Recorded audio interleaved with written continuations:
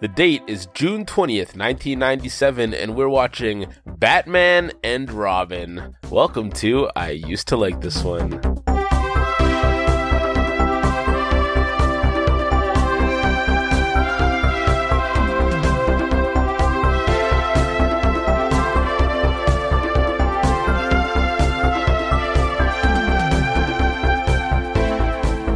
Hello and welcome to I Used to Like This One, the show where we take a look back at movies we remember fondly from our childhood and attempt to look past the nostalgia to see if they still hold up.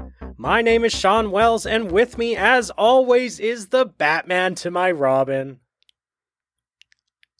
Hello, I'm Colin Stewart.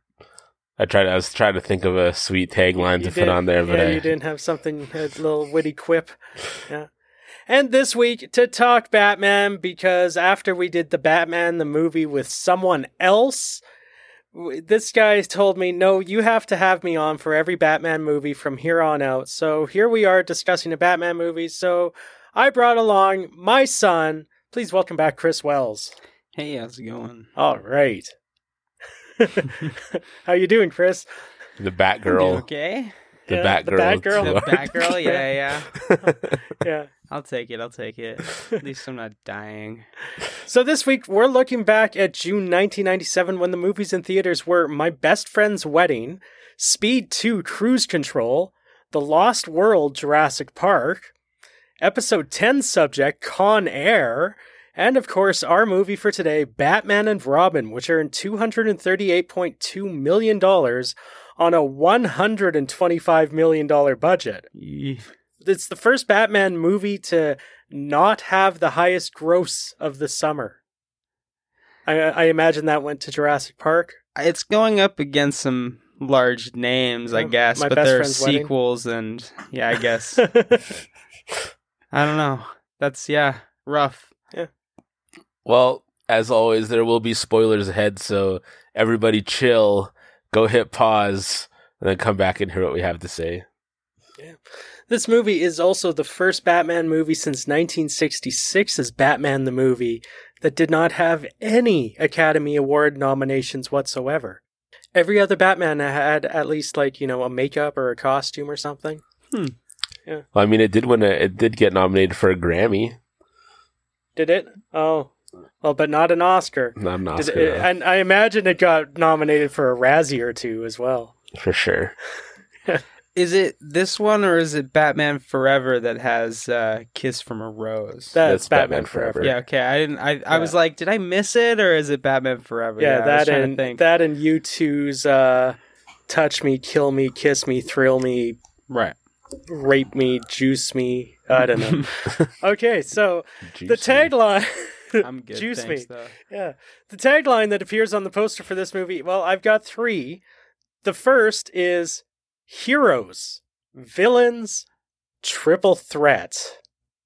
That's so fucking lazy. Yeah.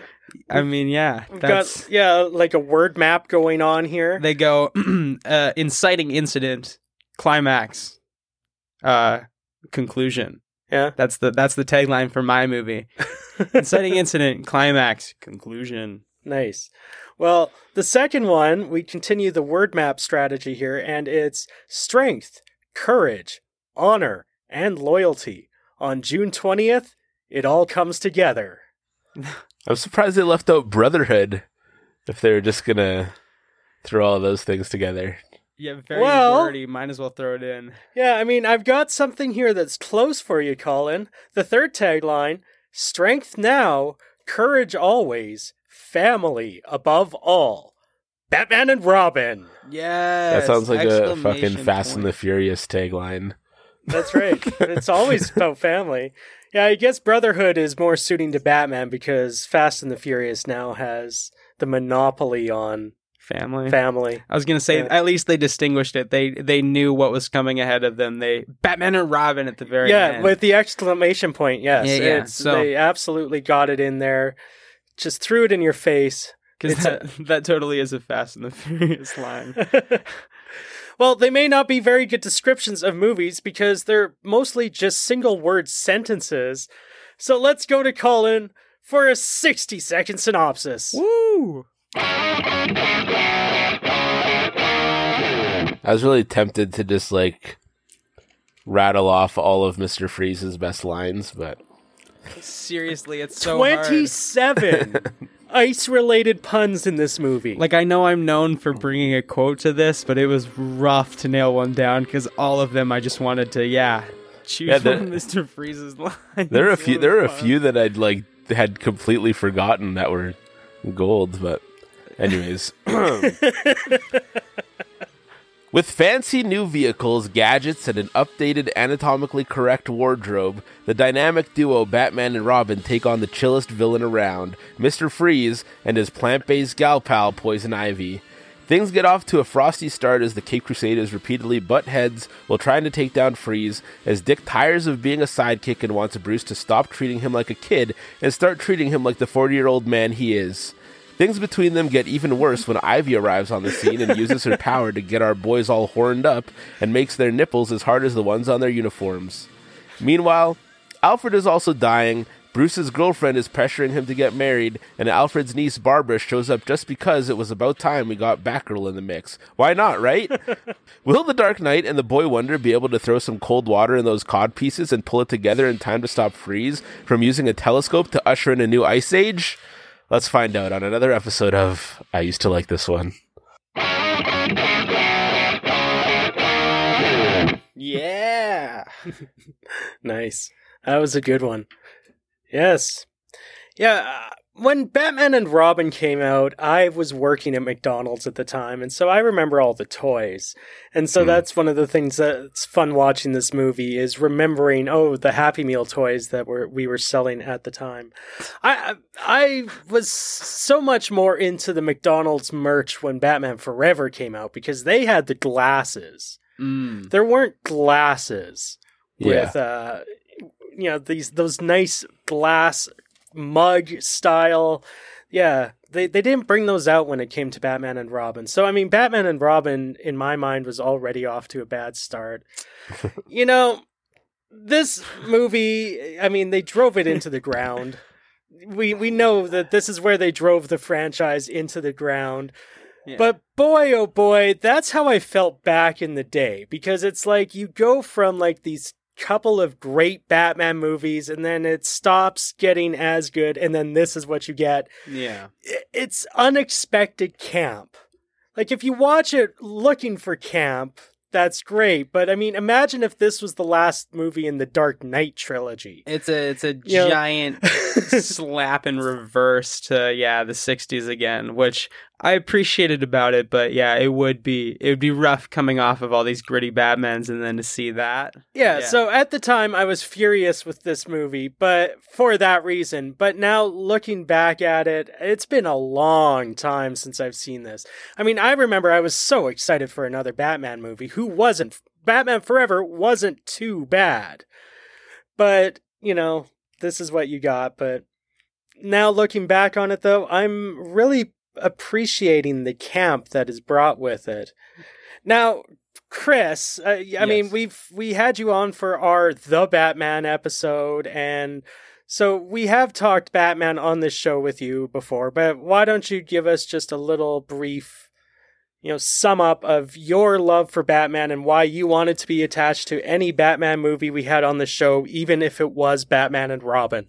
Well, see, it's funny enough because this is a good movie to talk about it. My love for Batman really stems from my love for Robin, because I'm number one Robin / Nightwing fan before I am a Batman fan. Okay. Technically, okay. I mean, he was my age. I didn't really think I could be Batman, when I was reading Batman or thinking about Batman when I was younger or whatever. So Robin is that's why they made Robin in the first place, was to, get the teens or whatever reading comics and the kids reading comics. So of course it works. It's like, the first taste is free. Absolutely. Yeah. Exactly. Yeah. Heroin or whatever. Yeah, exactly. But, Dick Grayson was, the first Robin. I'm the oldest brother of a bunch of siblings, so I kind of, emulate with him and Nightwing. And, from there, Batman starts off. And, of course, there's a dozen movies before I'm born, so I watched them all when I was little,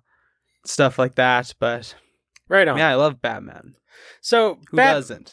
Yeah, Batman on this show has been like tossed around for a while. I mean, episode 100, we were considering doing Batman 89, and now Colin, it was you that jumped us forward and said, "Nah, fuck Batman 89 and Batman Returns." Even fuck Batman Forever. I want to watch Batman and Robin. So, Yeah. Colin, what do you have to say for yourself? Well, I thought if we were gonna do Superman 3, then Touche, it my was friend. it was kind of already set that like we didn't need to go in chronological order when it comes to these films.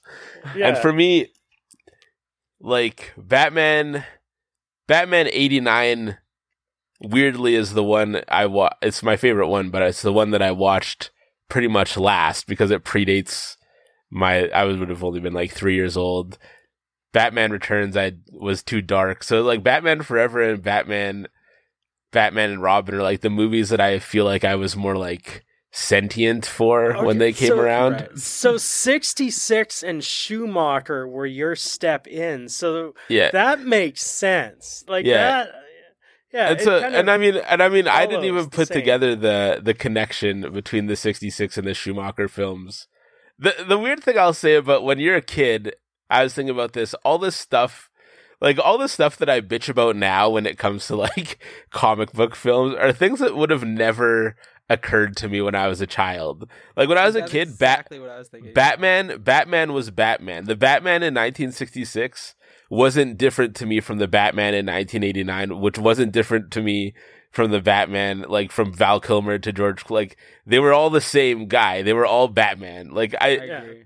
and nothing, there was no, I don't know. I was thinking about, I was watching Hercules today. I was trying to get my daughter into the Hercules Disney show movie. And I remember at the same time, Hercules, The Legendary Journeys with Kevin Sorbo was on the air. And it was the same thing. It's all around that era. Like Hercules was Hercules, Batman was Batman. But the reason I wanted to do Batman and Robin specifically was because this is the movie that I just remember being so psyched for it to the point that I collected anything. Like Sean, you've talked about like you'd buy novelizations of movies. I had the novelization for Batman and Robin. Yeah, okay. I had every cereal box that had those like 3D cards on it. Like Yes. and I don't even eat cereal. I had like all the pop cans that had all this stuff on it, and for things I didn't even drink. I'm pretty sure I had almost every action figure that you could get for this thing. And anytime, like I remember waiting up, like watching a like Extra or Entertainment Tonight just to see like a 2-minute clip because they had like a small thing about the filming of Batman and Robin. And yeah, this movie just like, I was so excited for it. And when it came out, I loved it. I loved it so much. It was everything. And then, I mean, obviously like, Batman went away after this movie, and then we had the better things like the Nolan and Batfleck for me, not for everyone, but still. I like Batfleck. And so... Yeah, I mean, it's funny that you bring up the toys because there was studio pressure, Joel Schumacher said, to make this movie more, quote, toyetic. Yeah. So, you totally see that, and you bought into it big time.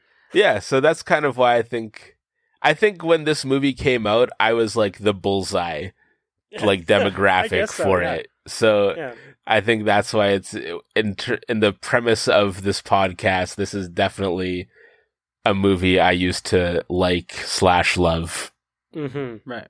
Okay. And I gotta say as well too, on your point, when I first watched all the Batman movies, it was never, all these movies suck compared to the other. It was, they're all Batman. They're all maybe a different version of Batman. Maybe they're not all the same. And I probably watched them all around the time that like Batman Begins came out or whatever. But I can't say I ever saw a flaw in them when I first watched them. And of course, it's when you watch them with a little bit more knowledge, you're like, they could have done more things. Why is Poison Ivy getting... Yeah, there's a lot of issues with Poison Ivy in this one, but I got to agree with that. I never once, I saw all of them and I went, this is awesome. Yeah. Oh, they're driving down hands and jumping off, and yeah, this is fucking Batman, dude. Yeah.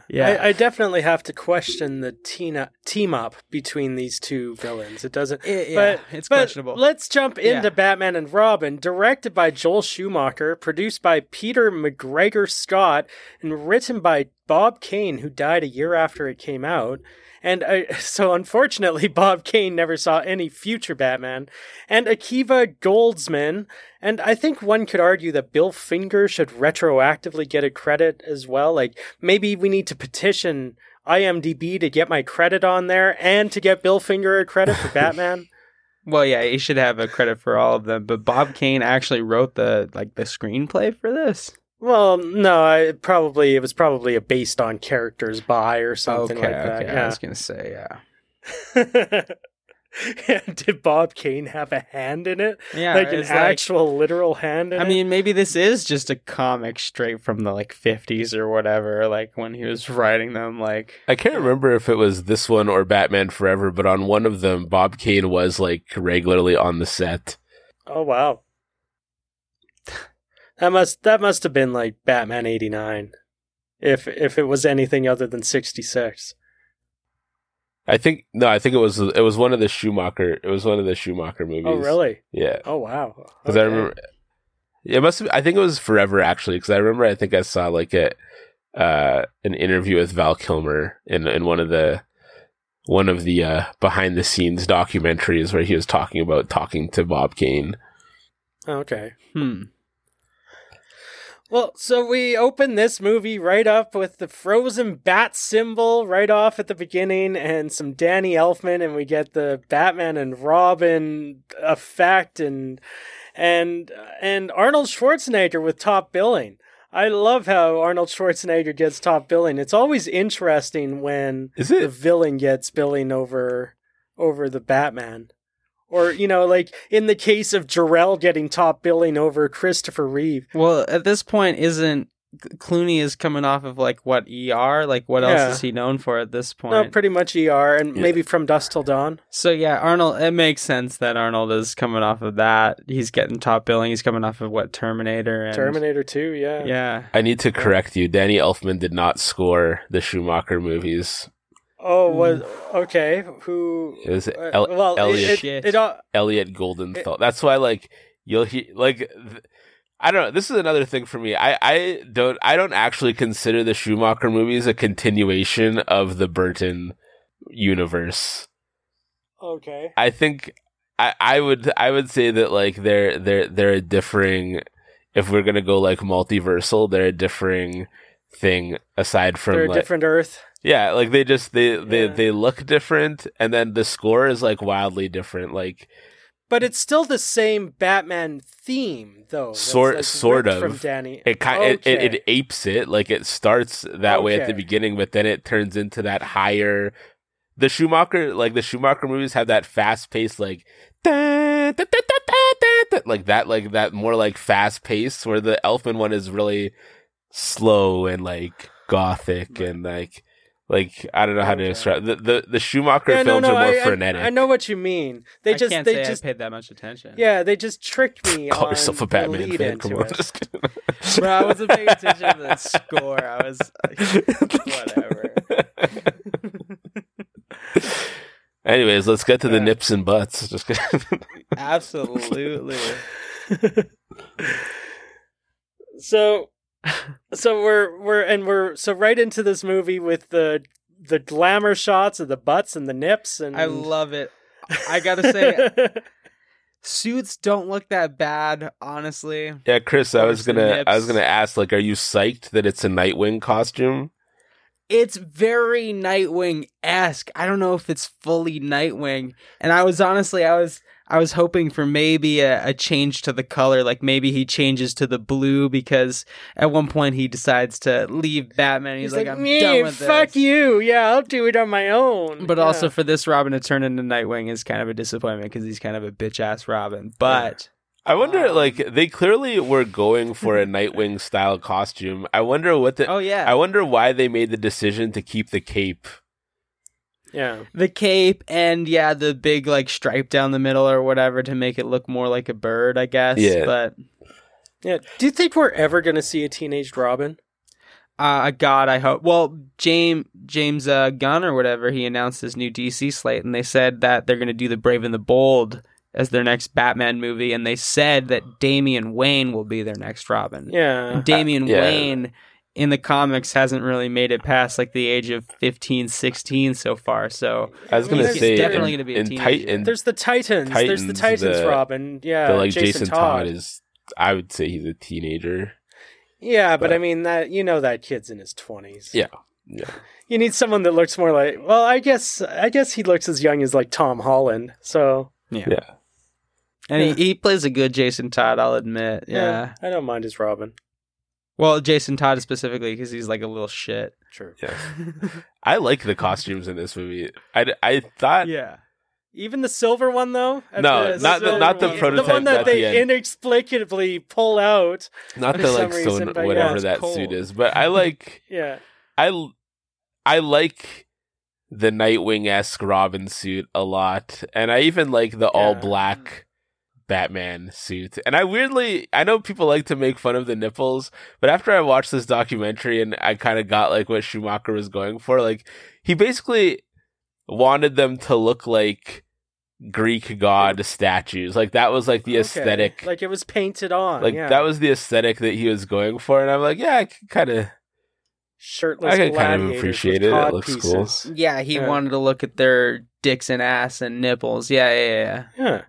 Well, you highlight the best features. Of course, absolutely. I understand it. I'm not like dissing his style. I'm just saying. The thing is, like you sexualize the Batman and Robin suit so that it's not as bad when you do it to Batgirl later on as well. Well, she didn't have as prominent nipples to give him. We don't want to look at the female form. We want to look at the male form. Yeah, that's what Greek art is about. But he also does this at the beginning of Batman Forever. So I mean, it's kind of like his MO at this point. Yeah, this one he just went a little harder with it. Yeah, we know how sexy Joel Schumacher likes to make things with like Lost Boys and whatnot. And to be fair, I wasn't listening to the score at the beginning, but I did notice that when the bat nips and the Robin nips are flashed, they play like a horror noise. It's like a or whatever. It's like a sharp noise where it's like it should be like a jump scare noise, but it's just when they flash the butts, it's totally the Rusty fine. Gate sound. It's like it's some shit. It's just like it's like a high pitch. The Foley work in this movie is on point. That's for sure. I do think worst Batmobile in my opinion though. It is. That's true. Not a fan. Yeah. It looks like an awesome toy. Yeah. Though. So well, it's the only one-seated Batman in any live action. That's a thing, hey? Yeah, because Robin has to ride a bike. I wrote that. I went fucking fun opening, cool Batmobile, fun toy. Robin has to have a bike? Yeah. Yeah. He does, absolutely. Like, I guess he's independent. Badass. I assumed there was a second seat in it. I didn't even look that close. It's just a one-seated Batmobile. That's dumb. And it's probably the biggest one. Yeah, like... or like longest one, at least. Oh, unless you include the animated one. It's definitely longer. Oh, okay. This is why Superman works alone. I guess this was actually supposed to launch, if it had been successful, this would have launched into a bigger DC universe back in the day. Would this have been the Nicolas Cage Superman Returns movie would have launched off of this. This is why Superman works alone, and, they would have continued on, and there would have been a Batman-Superman team-up with George Clooney and Nick Cage at one point. It is kind of weird, because that line seems like such a throwaway thing to me, but, like, nowadays, if this were the start, like, that people would have been, like, that somebody could have wrote, like, a 5-page article on the, like, importance of that one sentence. Well, it's such a George Clooney thing. I mean, like, you know how like George Clooney is a big prankster and stuff like that, or huge sense of humor on set, or I don't know if you know that, but like he would go, because he was filming on the same lot as ER, he would go and visit the ER set in full costume while he was doing this movie. Really? Yeah. He's quoted as saying after rapping, I think we just killed the Batman franchise. And he's been known to like personally refund people who saw it in theaters. Give them money. Yeah, their money back for their like. So, so the cast was asked, would you like to keep anything from set? And Arnie said he would like to keep the suit. And Uma Thurman said that she would like to keep her throne. Elle McPherson said just merch with the logo on it would be enough. And George Clooney is like, he would keep Elle McPherson. So, good old George Clooney. George Clooney's a fucking stud, man. I love George Clooney. And I like him better than Val Kilmer. Yeah. But his Batman is not different than Bruce Wayne at all. No, but I think... So, I think that Batman and Robin is the more I watched it, the more I was like, this is Batman 66 brought to, like, a new generation. And I think if you go Brandon into it, Routh was Christopher Reeve's continuation. Yeah, like I think if you go into it with that mindset, like to your point at the beginning, Sean, about unexpected camp, that's why this movie tanked, because people thought it was going to be something like vastly different and kind of like continue in that like darker aura. But they went full like Adam West, and I think that George Clooney does like a stellar job of being an Adam West style Batman. Yeah. I gotta say that's honestly why I didn't have much notes about this one. Is it's just I immediately realized that I went, oh shit, this is just absolutely just. This is like 66 Batman had a sequel or whatever, and it was just brought together for like a darker 90s run or whatever. Like I was just.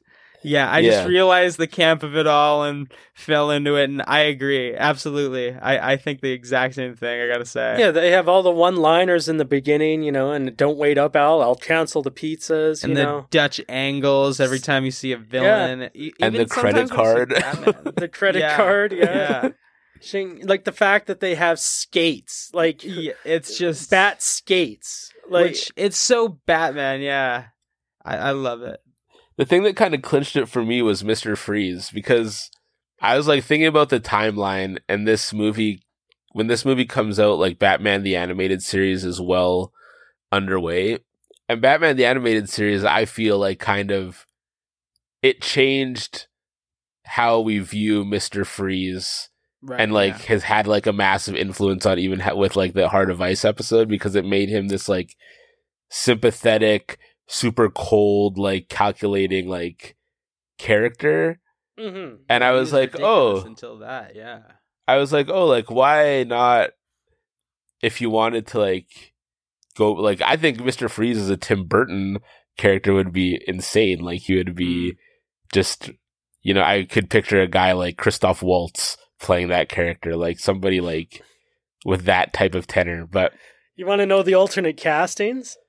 Well, I just going to finish my point, but to like see that they went and made him essentially a Batman 66 style camp villain. Yeah. When they had like all the formula there to make him this ominous, brooding presence, I thought was an interesting choice. Yeah. Well, and I mean, like they went really big with Poison Ivy too. I mean, yeah. Alternate castings on Mr. Freeze: Hulk Hogan. What? Ed Harris, Patrick Stewart, Sylvester Stallone, and Anthony Hopkins. I like Ed Harris in that role. Not in this movie, but I like Ed Harris for that role. Yeah, and I mean, David Duchovny could have been Batman instead of George Clooney. I can see that. I can see that. Yeah. Did you know that Arnold Schwarzenegger was like on the short list for Batman in 1989? Like to be Batman? Yeah. Oh no, I didn't know that. I mean, physique-wise, I could see it. I feel like he was just on the short list for most action heroes at the time. Well, yeah, he also could have been Superman in 1978, apparently. He auditioned for that. It's like, I'm Superman. I am Superman. I am Batman. I think it's funny that, like, he wasn't considered for Bane.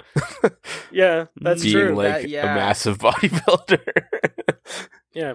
I mean, I have trouble buying him as a scientist in this movie. Well, that's You know? the thing, though. They bring it up. Here's my note. Give me a second. Let me find it. Oh yes, they say that he's a 2-time Olympic decathlete, which is it's the event in the Olympics. I don't know if you know where you do 10 events. Yeah. So they explain why a scientist would be so fucking ripped. They say he's a 2-time Olympic but decathlete. You're also telling me that someone that bulky is going to be able to like compete in the hurdles portion. You just have to win a certain number of them to get qualify. Yeah, I guess so. So as long as you win, yeah. He doesn't have a decathlete's body is all I'm saying. Like they're usually more slender. I'm sure he can fucking rock it, but Yeah.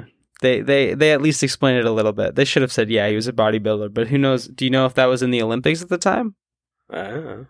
No, bodybuilding? No. Or well, like weightlifting at least. Like weightlifting would have always powerlifting been or whatever. there. Yeah, clean and jerk and all that sort of stuff. Yeah. So maybe they could have explained it as that. Yeah. At least. I suppose so. I don't know. Yeah, I don't buy him as a scientist. I don't know. I mean, like they dirty up Uma Thurman at least to make her look like a scientist, but Arnie, I don't know. I have trouble buying it. Right, she's got the duller hair, so she looks bookish. Yeah, that's right. I mean, it never. Yeah, I can't say I ever like thought. I just never really felt like his scientist nature really came into play all that much until kind of like the end. But I thought his campy Mr. Freeze was decent. I don't know how I feel about the costume. It looks really hokey at times. Like, it looks like it was super hard to move in. It was 80 pounds. There's a scene where they catch him initially and he's laying on the ground, and I'm wondering if you guys noticed it too, but is that a fucking dummy that's laying on the ground? Yeah.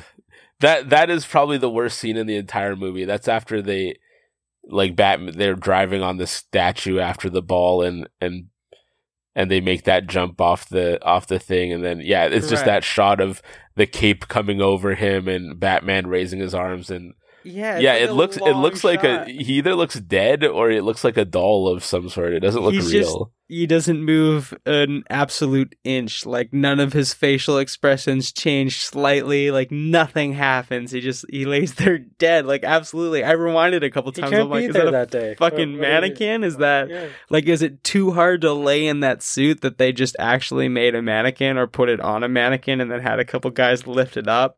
Like, well, speaking of something that I had to rewind a few times to double check, when he's setting off his laser and everything, or freeze ray at the end and everything like that, I had to pause on the keyboard because the keyboard was not a QWERTY keyboard. Oh no! It was yes. It was, and I even paused it and I showed Chris. And so I Googled, and there were other possibilities for keyboards, but if QWERTY is the one that ultimately won out. Yes, I told However, you to, this particular keyboard I could not find in existence anyway. So this one is just a random... This one is just random keys. It spells out the word Carney at the top. So that's what made this one stand out in my mind, is it's like, oh, it says Carney. It's the Carney board. Plus, do you know if by the time of 97 or whatever, if QWERTY had won out? Did you see that in your research? Oh, I don't know. I mean, because at one point it did, Yeah. I don't know when it came into effect, but I feel like QWERTY is what was used on typewriters back in the day. Right? That makes sense. Like, I feel like QWERTY has been around for 200 years already. I'm not up on my keyboard related knowledge. Yeah, give me a second. I'll can't say I know the history of keyboards. I'll run to the library. I do feel like I listened to This American Life once, though, that they had people, because QWERTY is obviously the dominant, but they had people talk about the other versions, and apparently there are some that are easy, that are technically more efficient than QWERTY, but it's one of those things where it's everybody knows it, so it'd be more difficult to get everybody to yeah, exactly. It would be like teaching everybody how to use a stenographer's keyboard. I mean, they can type fast, but they've got weird-ass keyboards. Colin arranged his keys to be in just the alphabet formation. Oh, God, that's the worst. Have you ever... Fucking madman. Have you ever had to enter, like, your license plate number at a parking lot using something that's in, like, alphabetical order? We did it today. It just, I don't know. Struggle. It's just, I was just searching for all my letters. So anyway, could they have picked any two more like diametrically opposed villains to right team up together? Because I mean, I feel like they have very different objectives. She says, "You freeze the world, kill all the people, and then I can grow some plants, and we'll be the only people left to populate it." Which makes me think that she just planned on killing him eventually. We'll be the only two to populate it, so she kills him, and then she populates it with plants. It's just a plant world. But also, her plant powers are very obscure. I have no idea what control she has over plants or what the fuck she does. Her seduction powers are very clear. Yeah. Joel Schumacher wants to make it clear that women, evil, especially when they try to seduce you. It just feels like Clayface or Swamp Thing or something. You know, that kind of thing would be a better team up than this. Yeah, I don't know. That is the drawback of these Batman films is they just need to find a way to like shoehorn villains in for toys and whatnot. I mean, Yeah, I like forever Poison in this Ivy, one. but Yeah. But like adding in Bane even is just like Bane hasn't been used well in a movie yet. Because like Bane in the comics, I remember I collected the series back when it was the Nightfall series that introduced Bane. And I mean, that is a very cool series because he breaks all the villains out of Arkham. And so Batman is like going nonstop for 2 weeks trying to stop all these villains. And then Bane like finds him when he's tired. Like Bane's supposed to be a genius. And so far it's like we get this Bane. Yeah. And we get, you know, I have boarded the darkness Bane. You know, like I don't know. I haven't liked a Bane yet. I just don't think they use him right. Well, the whole Tom Hardy Bane of it all, they have kind of changed Bane to be in line with Tom Hardy because he is kind of received well. I mean, I like Tom Hardy Bane. Tom Hardy's a little small to play Bane, but at least in the movie they filmed like upward positions of him to make him look bigger, I guess. Yeah, I guess this is one that's always stuck in my side as like a, you know, me being the comic book nerd that's like, you guys aren't doing it right. I mean, like, you know, we bitch and complain about all the Marvel fans out there now that will do that. You're changing that from the comics. But I mean, I guess back when I was 19, it didn't matter as much to me.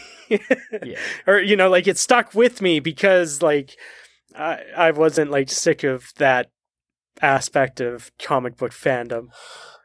yeah, I mean, I didn't really know anything about Bane when this movie came out, so I didn't really care too much. I mean, he's not, like, watching it now, he's clearly not, that's not, like, a true representation of Bane, for sure. I feel like, but again, I feel like any one of those three villains could have carried a movie on their own. Yeah. You didn't need the team up. Yeah. Unnecessary, yeah. Yeah. What I would love to see is the side quest movie of John Glover's character. Old Lionel himself. Yeah, I was going to say where he tells Lex Luthor about all the experiences he's had on his weird plant island. Yeah. Well, I mean, this is like the third DC movie he's been in because he was in Shazam too. Really? Yeah. I guess Smallville wasn't a movie technically, but yeah, you do 7 seasons of a show and you're it's as good as a movie, I would say at that point. Yeah.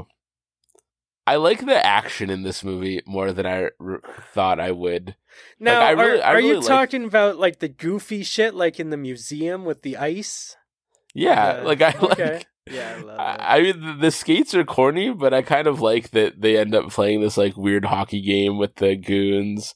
Yeah, and It's almost like an old school James Bond. You got the like rocket ship and they use all the gadgets and stuff. True. Yeah. Yeah. The illogical weird sky surfing scene. Like, how are they staying on those boards? Yeah. I don't think that's how physics works. Like, no, I don't think so. And this unless they have universe magnets on their boots, but I don't know. Hey, that might be it. Yeah. Yeah, but this universe also seems to have a lot of really abnormally large-sized diamonds as well. There are, they're after this one diamond in the museum in the beginning, like, skate battle, but, like, later on, the ray is powered by, like, all diamonds that size. Yeah. Yeah.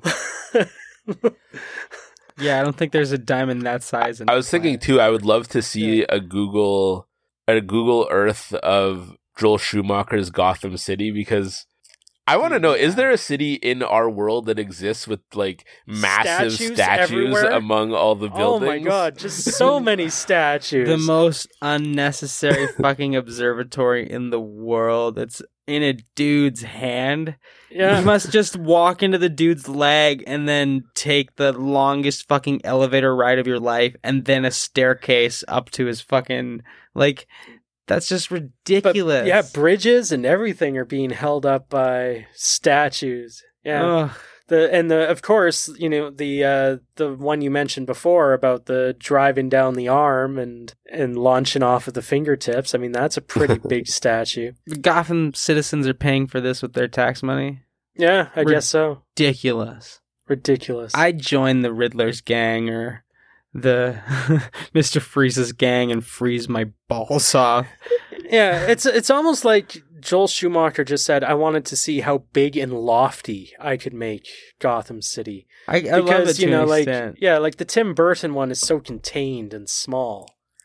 This is I wouldn't say it's small. Well, no, but I'd say it's just as cramped. Like large and it's cramped, but I'd say it's just as large. But I mean they have a bunch of weird shit, right? Like I'm trying to remember You know what I would say about the Schumacher Gotham is it's high.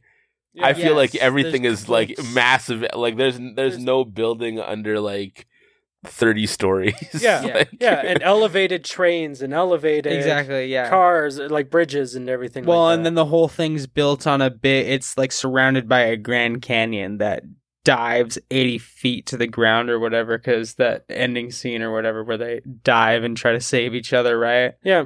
It's just surrounded by canyons and shit too. So it's in the mountains and it's all up on like 40 stories. But it's as tall as like a city in Star Wars or like The Fifth Element or like Blade Runner or something like that. It's such a vertical city that it's like really you're going for like Art Deco, but yet futuristic or Plus the Greek god whole imagery of it all. Absolutely. The Greeks and stuff would make giant statues and stuff. I feel like if they got to this age, they'd be making giant statues or whatever. But see, if you're going to do that, you need to do the Bat Cave with the trophy room with the like giant penny. Yeah, that would have been awesome.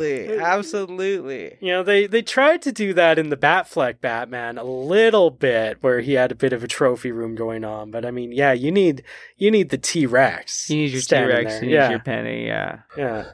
Joker card. I like. I keep thinking for some reason that we've watched Batman Forever on this podcast, but Schumacher also loves these like villain hideouts. Like in Batman Forever, he had Two-Face's lair, which had the one side was all white and marble, and the one side was all red and like disgusting. Oh yeah, absolutely. And in this one, Mr. Freeze has little snowman. His snowman lair. Well, and he kind of gets the fun thing about Batman is that there's 1,000 people in the city of Gotham that all go to their day job and they put on a skin tight suit covered in Riddler question marks, or they put on a big winter coat and paint their face blue, or half of them paint their face red or half of their face red or whatever and go to work. It's like all these normal people that are run by these madmen or whatever, and they just show up in these weird fucking outfits. So I love that aspect of it. There is 100%. A lot of dedication going on with some of the makeup with the gangs in this city. Yeah, absolutely. And like they're just like shivering and dying. Yeah, but yeah. To Chris's point, like there's some career henchman in Gotham who just has like a closet full of like weird uniforms. It's like I work for the Riddler for who am I working for today? All his old uniforms and name tags and hairnets. Shows up for a Mr. Freeze heist in a Riddler suit. Because the Firefly's in prison, so I guess I'll go work for Freeze. So I mean, I love the touch at one point when they break into the police station and you see like the Riddler and the Two-Face jackets in the police lockup. I mean, you know, I do get a kick out of that.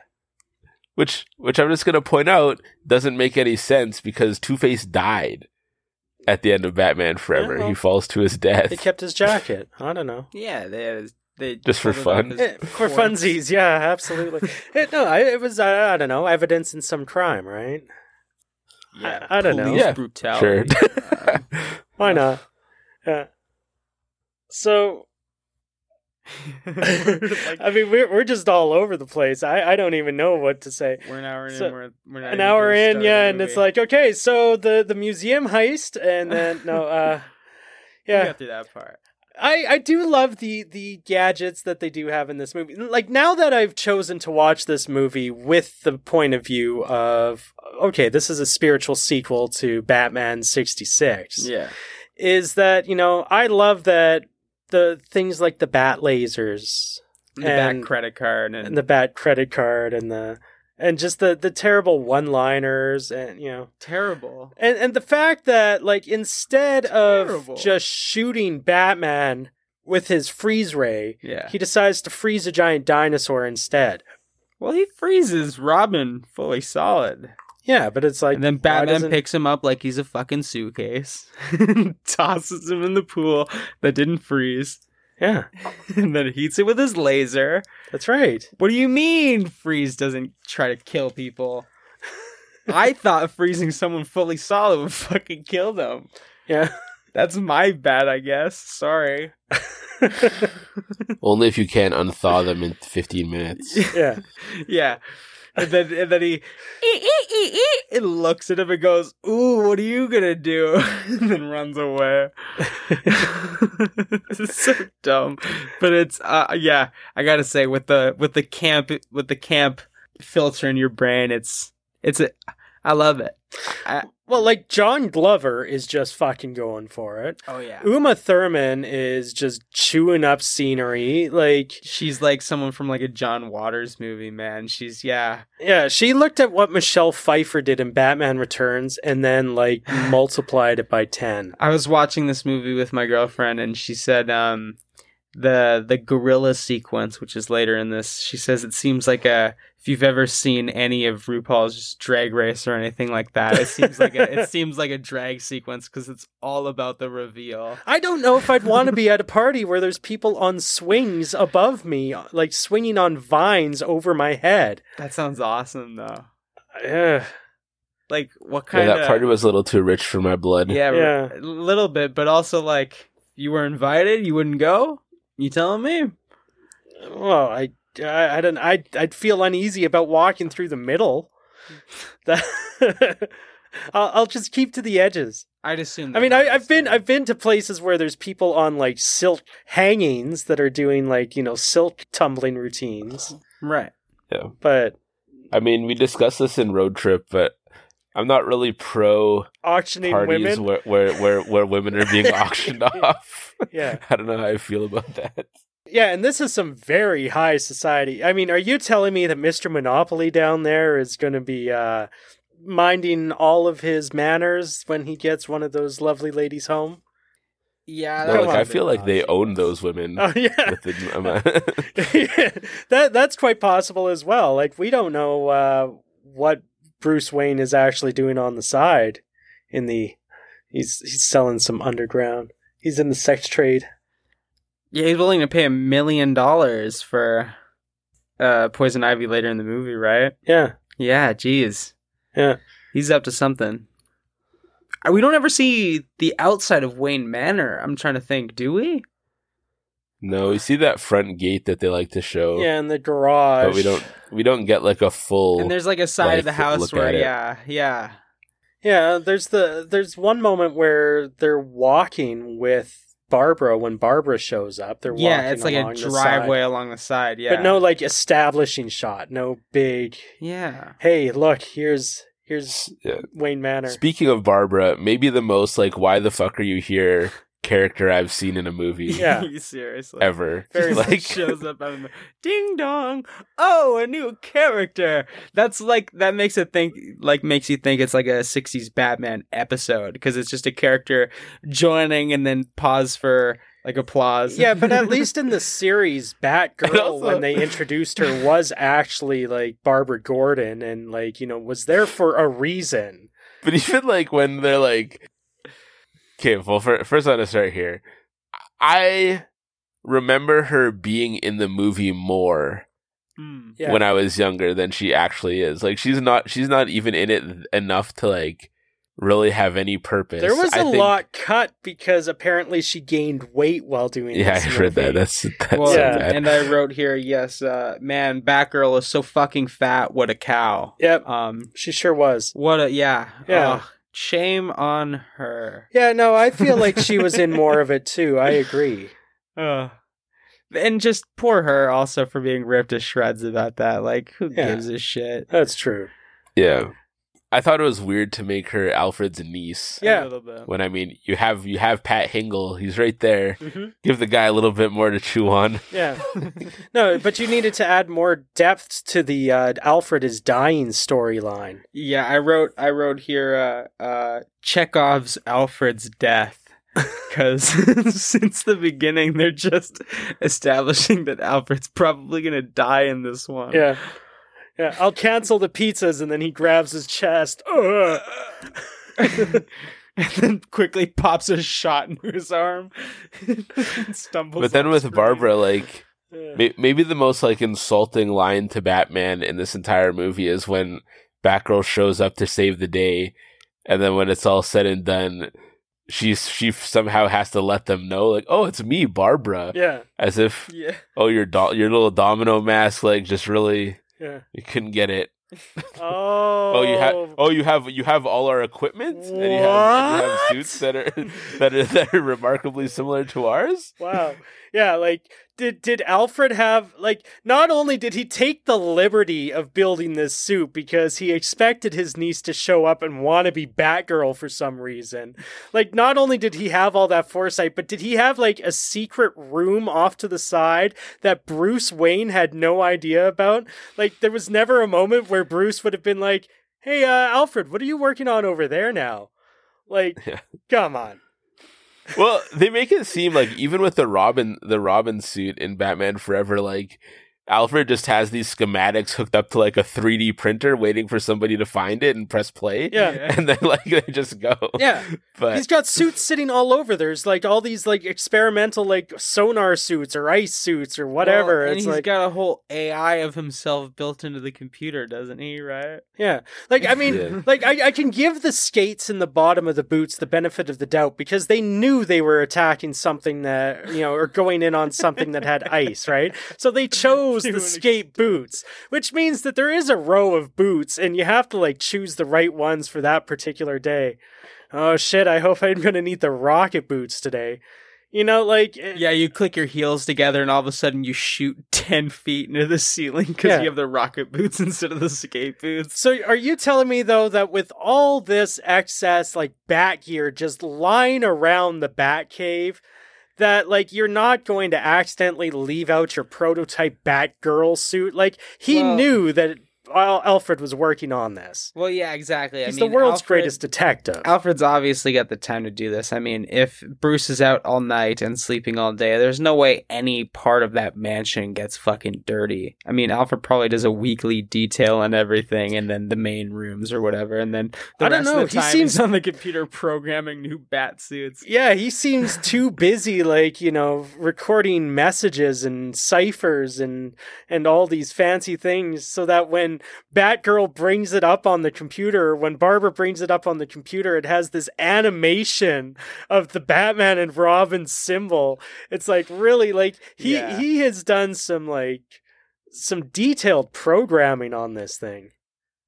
Yeah, I got nothing to do. Also, when Barbara shows up, I like how they have to make sure her dialogue, she states that both her parents died, as if like having dead parents is a prerequisite to join this club. Oh, it is. It 100% is. I mean, Dick Grayson, both parents dead. Batman, both parents dead. That's right. Come on. Yeah? Barbara Gordon might be a part of the comic so far, and yes, she has parents that are alive, but no! Not this Barbara. We know all of the Bat people have parents that are dead. Yeah. Colin, what are you talking about? Yeah, see, we have to appeal to the old people with Batman, the young people with this youthful Robin, And the and the girls, but they all have to have the same backstory. You have a very good point there. I mean, Colin, if we don't appeal to the orphans, we just don't make the cut with the budget. I mean... It's true. Batman is to orphans what X-Men is to, like, visible minorities. That's right. Oh, boy. I will say with Batgirl, excellent call, whoever decided, like, hey, let's get rid of this horned skull cap mask thing, and let's just not roll with that, because that thing looked awful in that last little bit when she's on her vehicle. Yeah. But you had to make sure that she was wearing a helmet. Yeah, I did remember being pissed off when I was a kid because the Batgirl toy was like a full-on like Batman cowl for Batgirl, and then in the movie it wasn't that way. And being the like, I don't know what you'd call it, the purist. The purist that I am. I want things to match. Yeah. Well, I mean, I also always like in the comics the fact that Batgirl has a wig to change her hair color. Yeah. Right. So, I mean, even then, if she had like a red wig, even then it would have made more sense for her to be like, no, Bruce, it's me, Barbara. Yeah. You know, oh, what? How'd you change your hair color too? You know, and then it's... what do they say when she's like, she knows who we are, I guess we'll have to kill her. Yeah, no time, we'll kill her later. Yeah. I was like, I wrote down like Batman advocating murder. What? Like, clearly it's a joke, but still. Well, see, and that's the thing, is they've taken the charm of the original 1966 Batman, but they've made him more humorous about his things. I mean, like that's the thing. He's not earnest and serious like Adam West always portrayed it. Right. You know.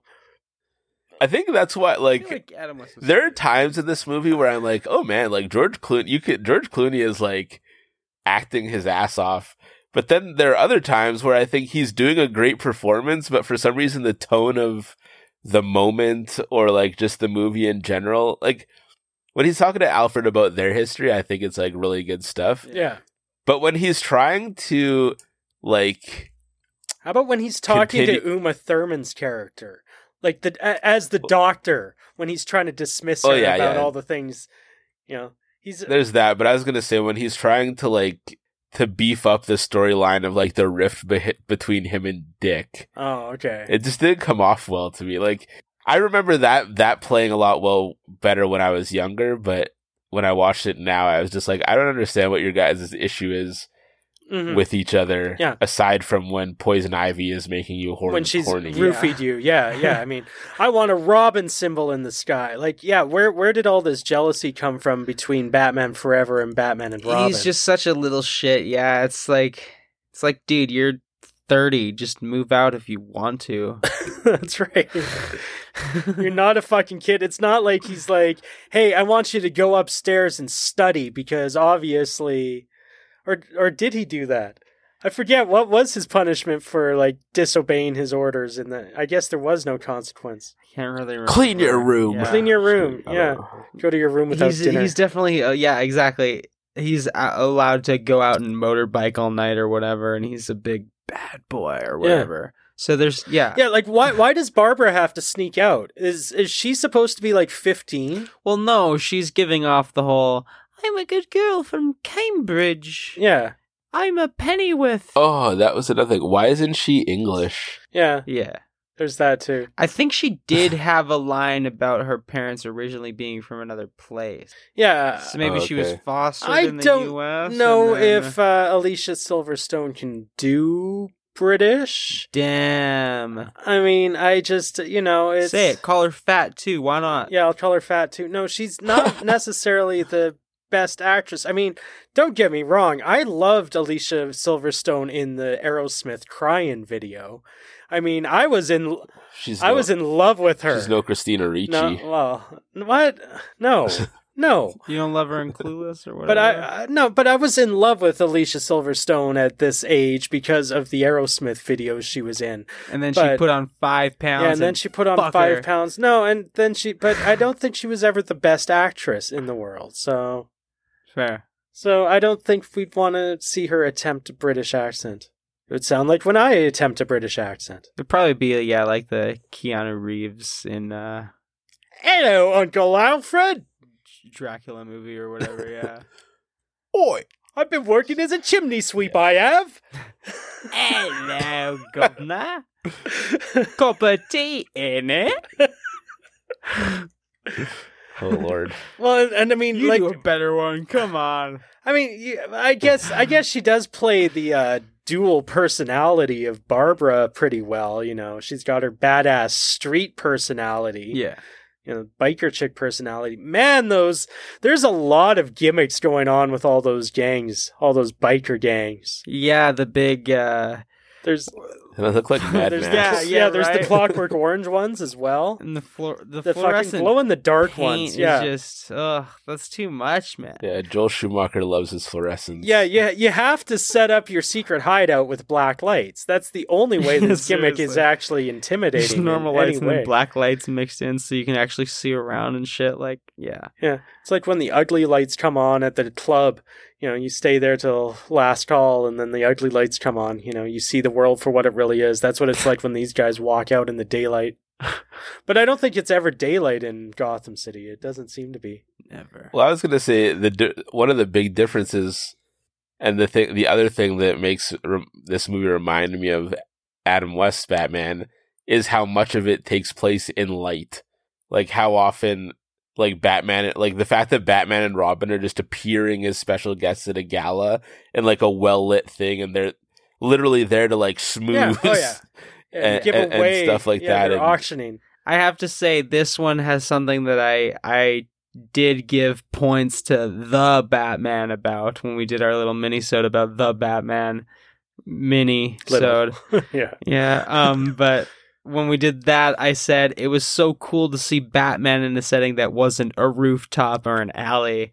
And I mean, this one does it for sure. So it's, fun to see them in a little gala, just doing a little giveaway. It's silly. Yeah. Well, and I do like when you get to see some of the, rich opulence of Wayne Manor as well. Mm. They did that a bit in the first one with, his suit of armor room, but they do it in this one with the garage full of cars and bikes and everything like that. Yes. Yeah. One of the only place that you actually ever see a logo in this movie. And I think that means it's time for Sponsorship Corner!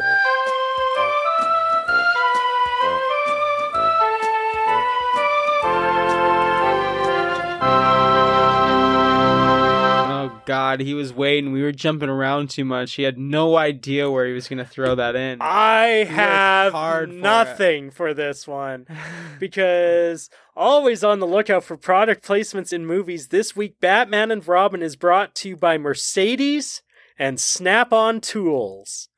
Plus the fictional Nemo Gum, Snowy Cones Ice Cream, Gotham Wigs, and Wayne Enterprises. And this has been Sponsorship Corner.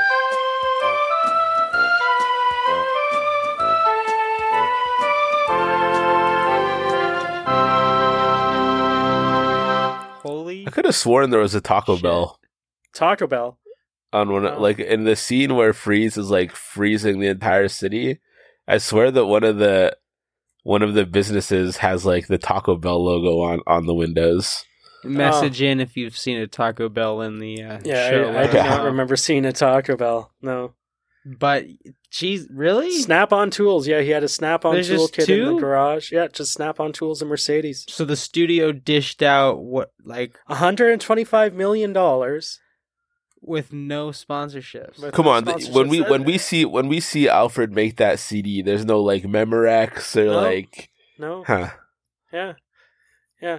There was one point, like, actually, I will say that on the computer, up in like the tiny corner, it looked like it was like the Apple logo, like on the screen in the, like on the window. It looked like there was an Apple Like logo, the but the browser they were computer using. itself, no, they did not display any logos.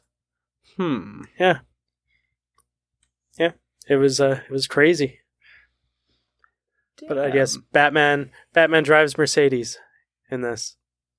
As he should. Yeah. I think we should all drive Mercedes. I think that's what the movie's telling me, at least. I think I might go buy a Mercedes. Did you guys feel like Wilfred was a red herring? His Alfred's brother. I felt like he was going to be the guy to show up and save the day.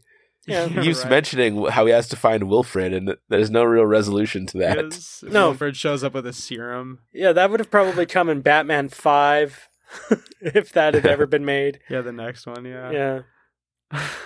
I think what this movie is missing is having Robin actually go out on his own. Absolutely. Like having them actually like, I would have said like just scrap everything, like scrap Batgirl completely and take whatever time she chewed up to like have some scenes of Robin and Batman having actually gone their separate ways and like realizing do they that. needed each other, yeah. Well, Yeah. as long as it could be done in a musical montage where you see one of them sitting on a rooftop looking at a picture of the other one.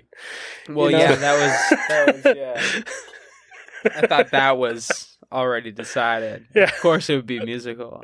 Yeah. Dick could just leave the gadgets behind and get some billy clubs, some Yeah.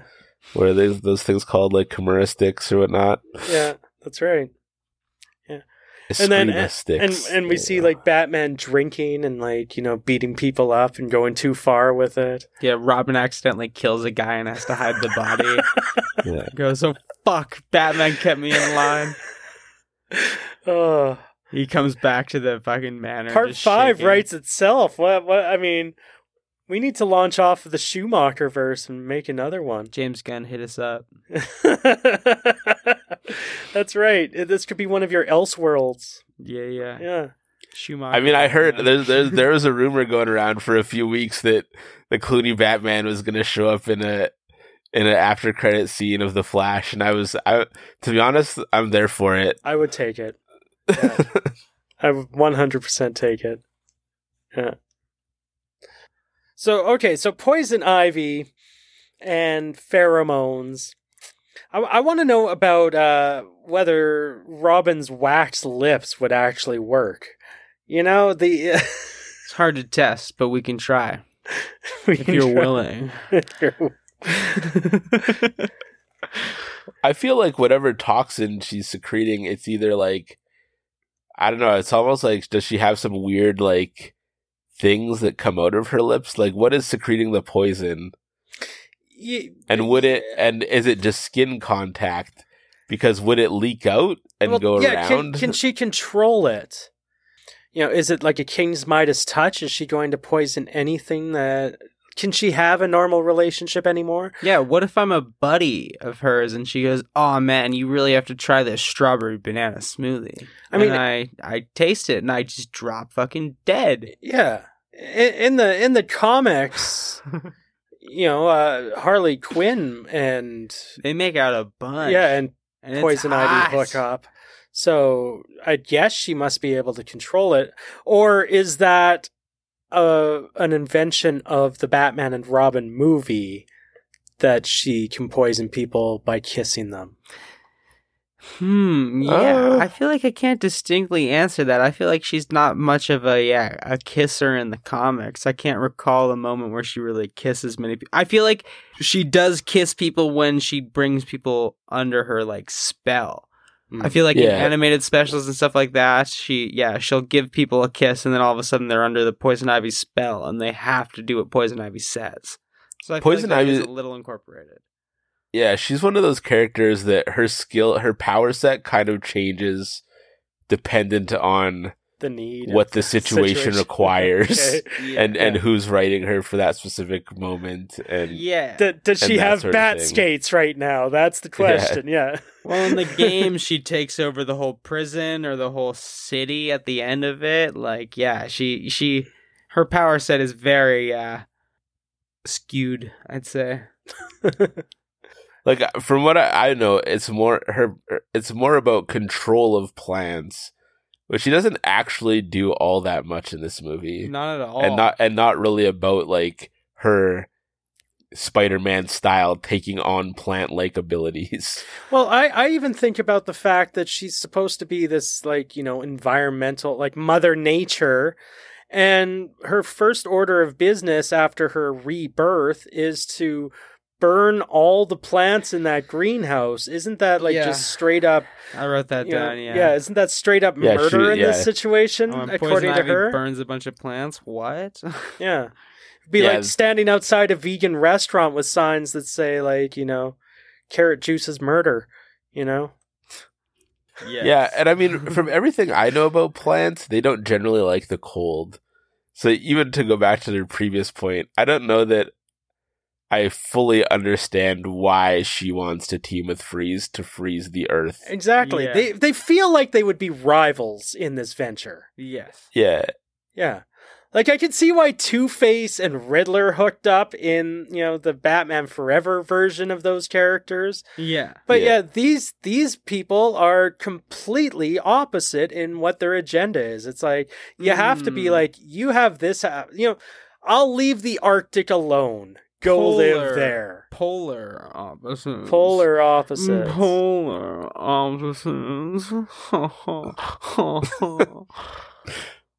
Okay. Sorry. Yeah, the poles are cold. Yeah. In case you didn't understand, sorry. The other, like, now with my comment about all the accessories hanging around the Batcave earlier, how thankful is Batman that he decided to make these, like, ice compatible vehicles as well? Where were these sitting around? The Batmobile that has, like, skates on the side. There's a garage below the garage. Oh, okay. Duh. And that garage holds a shitload. So the bottom garage must hold a shitload. I guess it has the part that comes up in the middle that has the Batmobile, the turntable. So yeah. So yeah, it's like a multi-disc CD changer down below with the cars. In the 1966 Batman, the Bat Cycle is literally just being hid behind a bush. That's true. So maybe it's that sort of scenario. Yeah.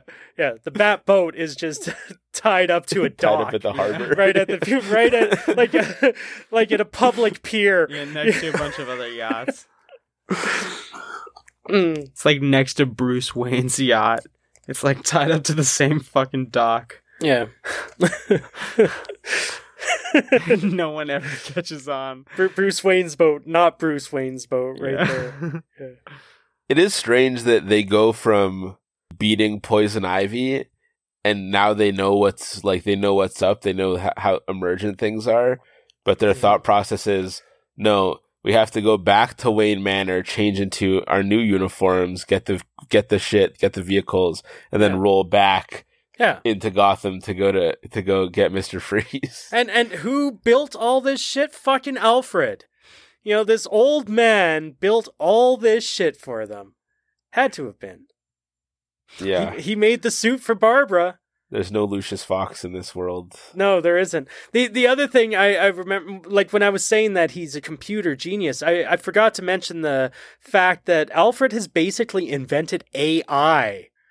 Because when Barbara, like, comes into the Batcave, he has, like, this Max Headroom type, I knew you would come. Like, it's, Alfred's invented AI. Yeah, he becomes Jarvis. Yeah. Anyone could do it. He's a computer genius. Yeah. The end of this movie, I remember being a lot cooler than it was. Yeah? I love the sonar suit at the end of Batman Forever, but Clooney's suit not a fan. I do kind of like the silver on the Robin suit. It looks pretty dope. See, that's the closest to Nightwing you get in this movie, I think. That's closer than the red. Well, the red is Nightwing, and at least one of the... I think in the New 52, they start with the red. Oh, okay. So it is, but it's the middle section to that is the only thing. Like, the Nightwing is just like a V, basically, across the chest. Yeah. So other than that, they kill it. The banter between Dick and Barbara is so cringe Yeah, that it's difficult to stomach. Like, their whole... like little girl, little boy thing that they do is very strange. Awful. It's like, what is Dick's goal? Is he attracted to her? Is he not? Are they like in a weird sibling relationship now in their Bat family, or are they romantically linked? I couldn't really figure it out. What's the end game, Dick? Yeah, what are your intentions? Joel Schumacher is way ahead of the whole stepsister porn game or whatever. We forgot to mention the Coolio's cameo. Rest in peace. Yeah, Gangsta's Paradise. Coolio, R.I.P. I had that in my notes too. Yeah, R.I.P. Coolio. Yeah, where he's playing the role of some guy you would see in the Fast and the Furious movie, taking everybody's bets. Yeah. There are times. I mean, obviously, like most of this stuff, when you're at ground level in Gotham, you can tell it's being filmed on a soundstage. Uh-huh. But there are other times when things are falling or people are being held at great heights where the background green screen in 1995 is so terrible that it takes you right out of the movie. Well, you did. Heads and, I mean, this is the third time to bring it up, but there's the part where the cars are racing down the arm of the one statue, the bikes, and I was looking at that going, okay, those are totally computer animated. Like, they have to be. And, like, that's one that I noticed. And I think some of the surfing stuff, they're falling out of the rocket surfing was a little rough, too, with that green screen. I feel like we do have to give it up a little bit. They did use, at least from what I saw, a lot of miniature work as well. Clearly there was a lot, like the laser falling off the cliff or whatever and exploding. The physics just didn't feel right in that one that I... Oh, yeah. No, I agree. The one that was rough for me was in the motorcycle race after Dick catches Barbara. Anytime you see her, like, where the camera's facing down at her face and it's so shaky, like the background that they're using and fuzzy, that it was weird. And then at the end of the movie, when Batman saves those two scientists after the observatory falls, like, it actually looks pretty cool, but you could just tell, like, they're in a green screen soundscape. Yeah. Those scientists, I mean, that was one of those things that I completely forgot about their existence in this movie. There were a few of those moments where I'm like, oh yeah. Like, when John Glover showed up, I completely forgot that John Glover was in this movie. Yeah. But the scientist bit at the end where there's actually stakes of some civilians possibly dying at this moment, other than, the ones that are being frozen all over Gotham City. Yeah, I forgot that they were there. And the dog that gets frozen mid-piss. Yeah. Let's not forget about him. Classic. I want to know the science of how Mr. Freeze's jail cell works. His cold zone.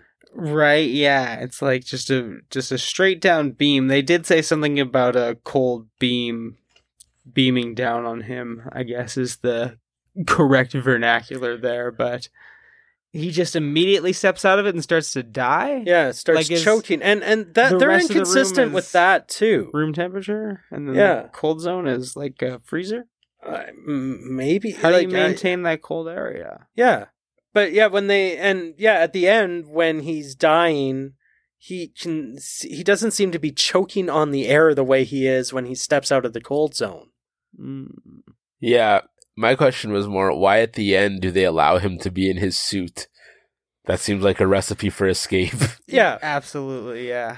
Yeah, is the prison supplying diamonds to make sure that it stays powered? Yeah, exactly, right. Like, what you need is allow him to have the suit, but it has to be plugged in with an extension cord. Also, that's You the know? only fucking way to operate your suit.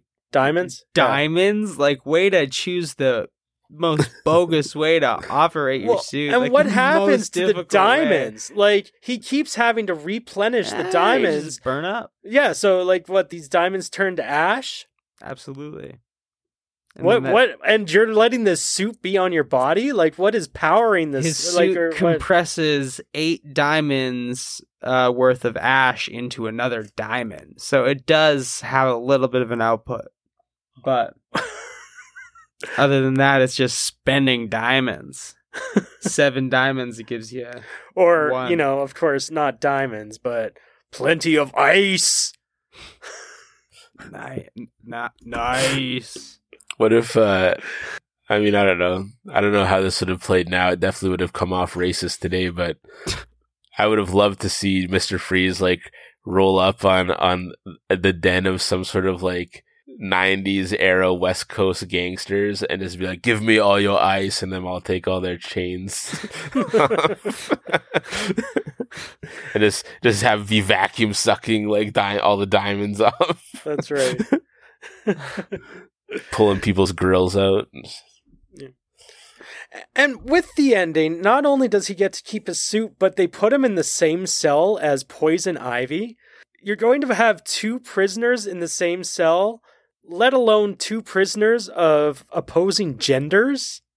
And known, a known collaboration. Collaboration is the word, yeah. I also don't know how I feel about glowing medicine. When he does save Alfred at the end with Victor Freeze's research. Yeah, they bring in this glowing blue medicine. Yeah. It's like, I feel like that looks that's just radioactive. a staple of this universe. Everything glows. Absolutely. I guess so. It has to. Or else it wouldn't work. Even like Freeze's suit, I couldn't tell at times if there must have been like a light right on the chin to like reflect the blue into his mouth or something. Yes, or he had something in his mouth to make his teeth glow. Yeah. Yeah. Well, the blue is a really cool blue. Like, it's like, I like the fact that he's sparkly. Yeah. I don't know why, but it's very shiny. I am disappointed that he didn't have the jar head, though. Yeah. Yeah, that would have been nice. Can't cover up Arnold Schwarzenegger that much, I guess. With a big glass jar? Okay. Well, but then you gotta bust out the Mr. Freeze, like, red goggles and everything, too. Well, yeah, that would be fucking awesome. I want to see Clayface in a movie. Clayface would be really cool, too, but yeah. I mean, CG's gotten there, that Clay... Anyways. If you can do Killer Croc and whatever the shark guy is. Shark guy? King Shark. King Shark, King yeah. Shark, okay. Yeah, if you can pull off that shit, you can do Clayface. Fair enough. Well, there we go. That is Batman and Robin. Now, Colin, Chris, on IMDb, it scored 3.7 out of 10. It has a Metascore of 28. On Rotten Tomatoes, it has 12% on the tomato meter and an audience rating of 16%. But Colin, those are just numbers. Like any number of Batman fights, hit us with some reviews. All right, I have quite a few I know. for this one. So I'm going to read them all, and then if you want, you can pick and choose if you want to cut any. Okay. But Classic Boxing Matches gives the movie 3 out of 5 stars and says, the final verdict is this movie cops so much flack for being bad, but when you take it for what it is, it's actually a fun ride. It's a far departure from Michael Keaton's Batman films and only slightly more camp than Batman Forever, but it has much more fun with the cartoony aspects and doesn't take anything seriously. Think of it as an homage to the TV series as opposed to an actual action film, and you'll enjoy it a lot more. Yeah, and that's true. I mean, that's where our minds went with the majority of this as well. Yeah, absolutely. Yeah. D says, I was 12 years old when this movie came out, and it's my favorite movie as a kid. It really captured the energy I had of reading comic books and my imagination while playing with action figures and then having them be real in a movie. I couldn't have asked for a better movie. It really felt like a great story that you could only wish of. I wish there was more like it. There is no more imagination in superhero movies, have never been the same. Things that were supposed to be for kids are made for adults now, and everything has lost that childlike personality and appeal. This movie was the perfect example of what I enjoyed about movies as a kid to begin with.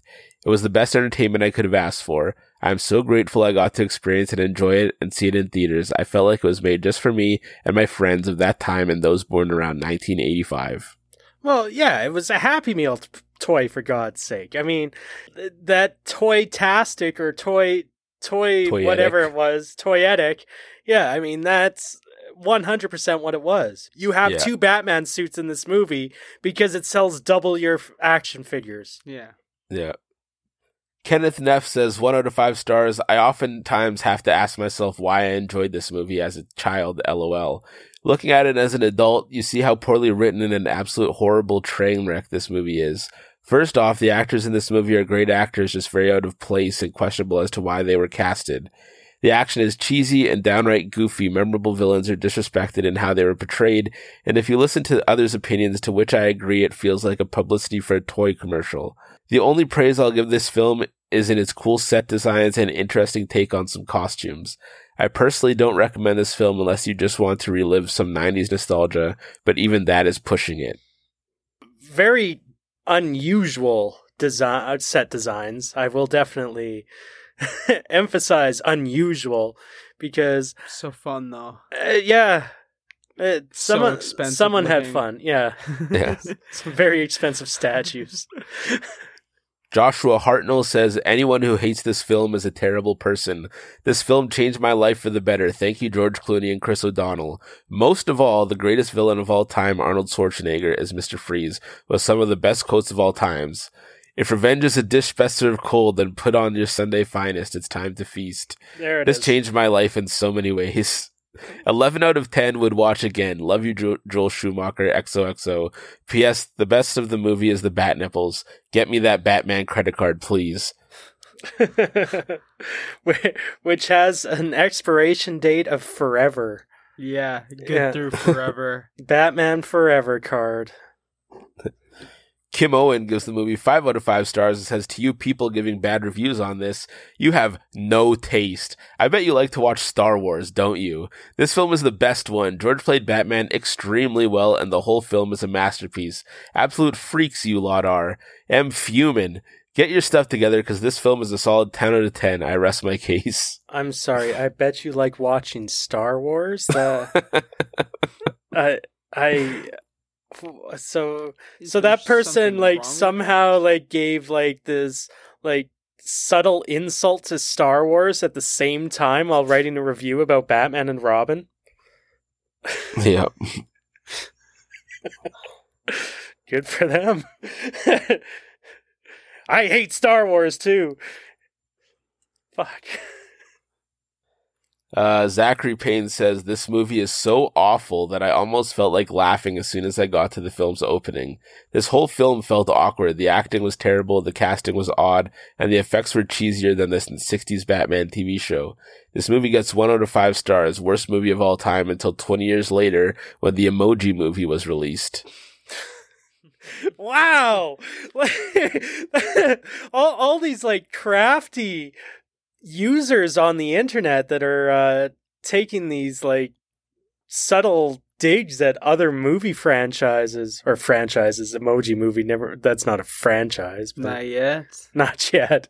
One can hope, fingers crossed. I can't wait for the poop emoji solo movie. The poop emoji solo movie? That's Patrick Stewart, isn't it? Isn't Patrick Stewart the one that does the poop emoji? I didn't watch that fucking movie. Oh. All right, last one. Finn P, 1.5 out of 5 stars. I watched this movie with my brother, and he likes Son of the Mask, and even he thought this movie was dull, stupid, and creepy. How are you finding these? Son of the Mask taking shots now.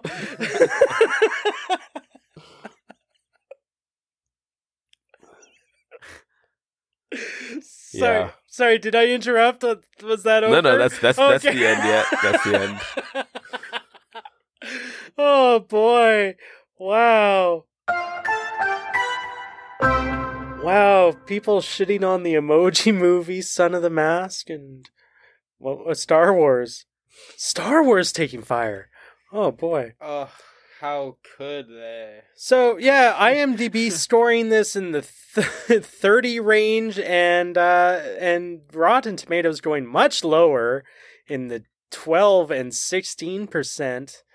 Batman and Robin, I came into this going, ugh, Batman and Robin, but I can't wait to see it. And I had a great fucking time watching this movie myself. I mean, I went into it thinking camp, and I enjoyed every little bit of it that oozed. It's a terrible movie, but as a spiritual sequel to like the 1966 Batman, if you think of it that way, channeling that Adam West spirit in the same way that Brandon Routh was trying to bring New Superman to life. As a campy, it's stupid and it's cheesy and it's so much fun. And on this viewing, I loved Batman and Robin, but I know objectively it's a really terrible movie in the whole grand scheme of superhero movies. Right. But it's a fun time. It's fun. Chris, Batman and Robin. Yeah, I gotta say, I went into it knowing that it's definitely not the best of the Batmen out there, but immediately I understood what was going on. I saw Dutch angles everywhere. I saw camp to the nines, Mm-hmm. I immediately realized it was, just a continuation of the 60s Batman, and that made it everything acceptable. Because it was just, it was Silver Age Batman, it was all silly, and then 60s Batman continuing off of that, and it was fun. It was fun throughout. Obviously, it's one to keep on in the background. I don't know if it's one to fully pay attention to. But, out of 10, I don't know. I'd give it above 5 for sure. Yeah. Yeah. Okay. Colin, Batman and Robin. You wanted it. All right, guys, I got a hot take. Hot take. Let's hear it. I don't think this movie is the piece of shit that people say it is. God damn, that is hot. That's steaming. People might hate, but if you look back at the Burton films now, having seen the Nolan verse, like all these 90s the 89 to 90s Batman movies are hokey. Yeah. Yeah. And they all have even the Burton movies, as much as people want to say, that was like a Batman and it's so dark, but it is dark, but it's Tim Burton dark, which is not like Frank Miller dark or no. It was the closest that you had at that time, but it's not. The Tim Burton Batman is not the Frank Miller Batman that people want to believe it is just because they came around. It's not Matt Reeves. Burton Batman made Batman dark in the comics too. So he's what stretched that medium for sure, right? Well, I think Frank Miller and Alan Moore, their take of Batman in the comics made Batman dark in the comics. Right. But Batman, is that before 89? Yeah. Okay. Yeah, Dark Knight Returns is 86. I feel like. Okay. And so, but I mean, the Batman 89 definitely still had its influence, and I would still argue the animated series has more of an influence on the comics than any of these films. True. I say all that to say Batman Forever, I think Schumacher tried to make a Tim Burton film. And I get what people are saying with this one about Batman and Robin, how it's basically just a giant toy commercial. But I kind of appreciate that he took the swing to make it a cartoon and took the swing to bring it to that 66 level. And like I said before, I get if that's not what you expected, you would hate it. But I think when you go back now, if you go into it that expectation, it delivers on that almost perfectly. Yeah. It delivers on the Adam Westness, in my opinion, and maybe it's just because we watched that one most recently. Mm-hmm. That I was pretty impressed by how well it just captured that kind of aura. And I also think that we talked about this with Brad when he was on the podcast for Batman the movie. I feel like I want whatever they do in Batman the Brave and the Bold, I kind of want a lighter Batman. Yeah. I'm kind of sick of the brooding tormented, like, I'm sad all the time, depressed Batman. Yeah. Like I kind of want like someone that's having fun with his job. Like, and I'm just psyched that Damian's gonna be the Robin, because I think having the fatherhood aspect in that will be cool. But and the whole I don't know. family. We talked about that in the podcast, about how it's like it would be nice to see, like, even in the comics, Batman wasn't always like, there were times where he was super campy, and then there were times where he was super like hard and dark. Mm-hmm. But like, I think it's time we find somewhere in the middle. Yeah. And that's what I hope for in the next Batman movie. Well, yeah, but, Batman and Robin, I loved it. I like how you say that, you know, Batman Forever is like Joel Schumacher was trying to make a Tim Burton film, because it is interesting that even though that one is so neon, it's a much darker movie than this one. Just in the sense that there's the Riddler is in the shadows when he is created, and you know, and they're always going to, even though the places are all neon lit, the rest is still all black. Whereas this one, no, he really tried to show a much bigger Gotham City, because at that point he's like, no, fuck it. I'll just Schumacher this shit all the way. I'll completely Batman the animated series it. I guess what I'm ultimately saying is, prior to watching this movie, now I would have put in best to worst of this original like quadrilogy or whatever, I would have basically put them in order. But I actually think I like Batman and Robin more than Batman Forever. Yeah. Fair enough. Fair enough. I can see that. But Jim Carrey, I don't know. Yeah. Also, I feel like I haven't seen Batman Forever recently enough to make a good enough opinion on that, but I haven't seen it in forever. And there we go. That is Batman and Robin. And that's our show for this week. Oh boy, a big huge thank you to our special guest, Chris Wells, coming to talk everything Batman with us. You're you, Chris. Welcome. I came so far to be here. I know. Travel miles. Miles. Any last words? I did write down one quote. There's a time where, I forget what's happening, but there are two henchmen on the verge of death at the very least, and one of them says, classic Fred Durst line, he says, "It's one of those days!" and then gets crushed by something. So, nice. Let's leave it with that. Yeah? I don't know, unless we want to rapid fire all the Mr. Freeze puns we can remember. Always winterize your pipes.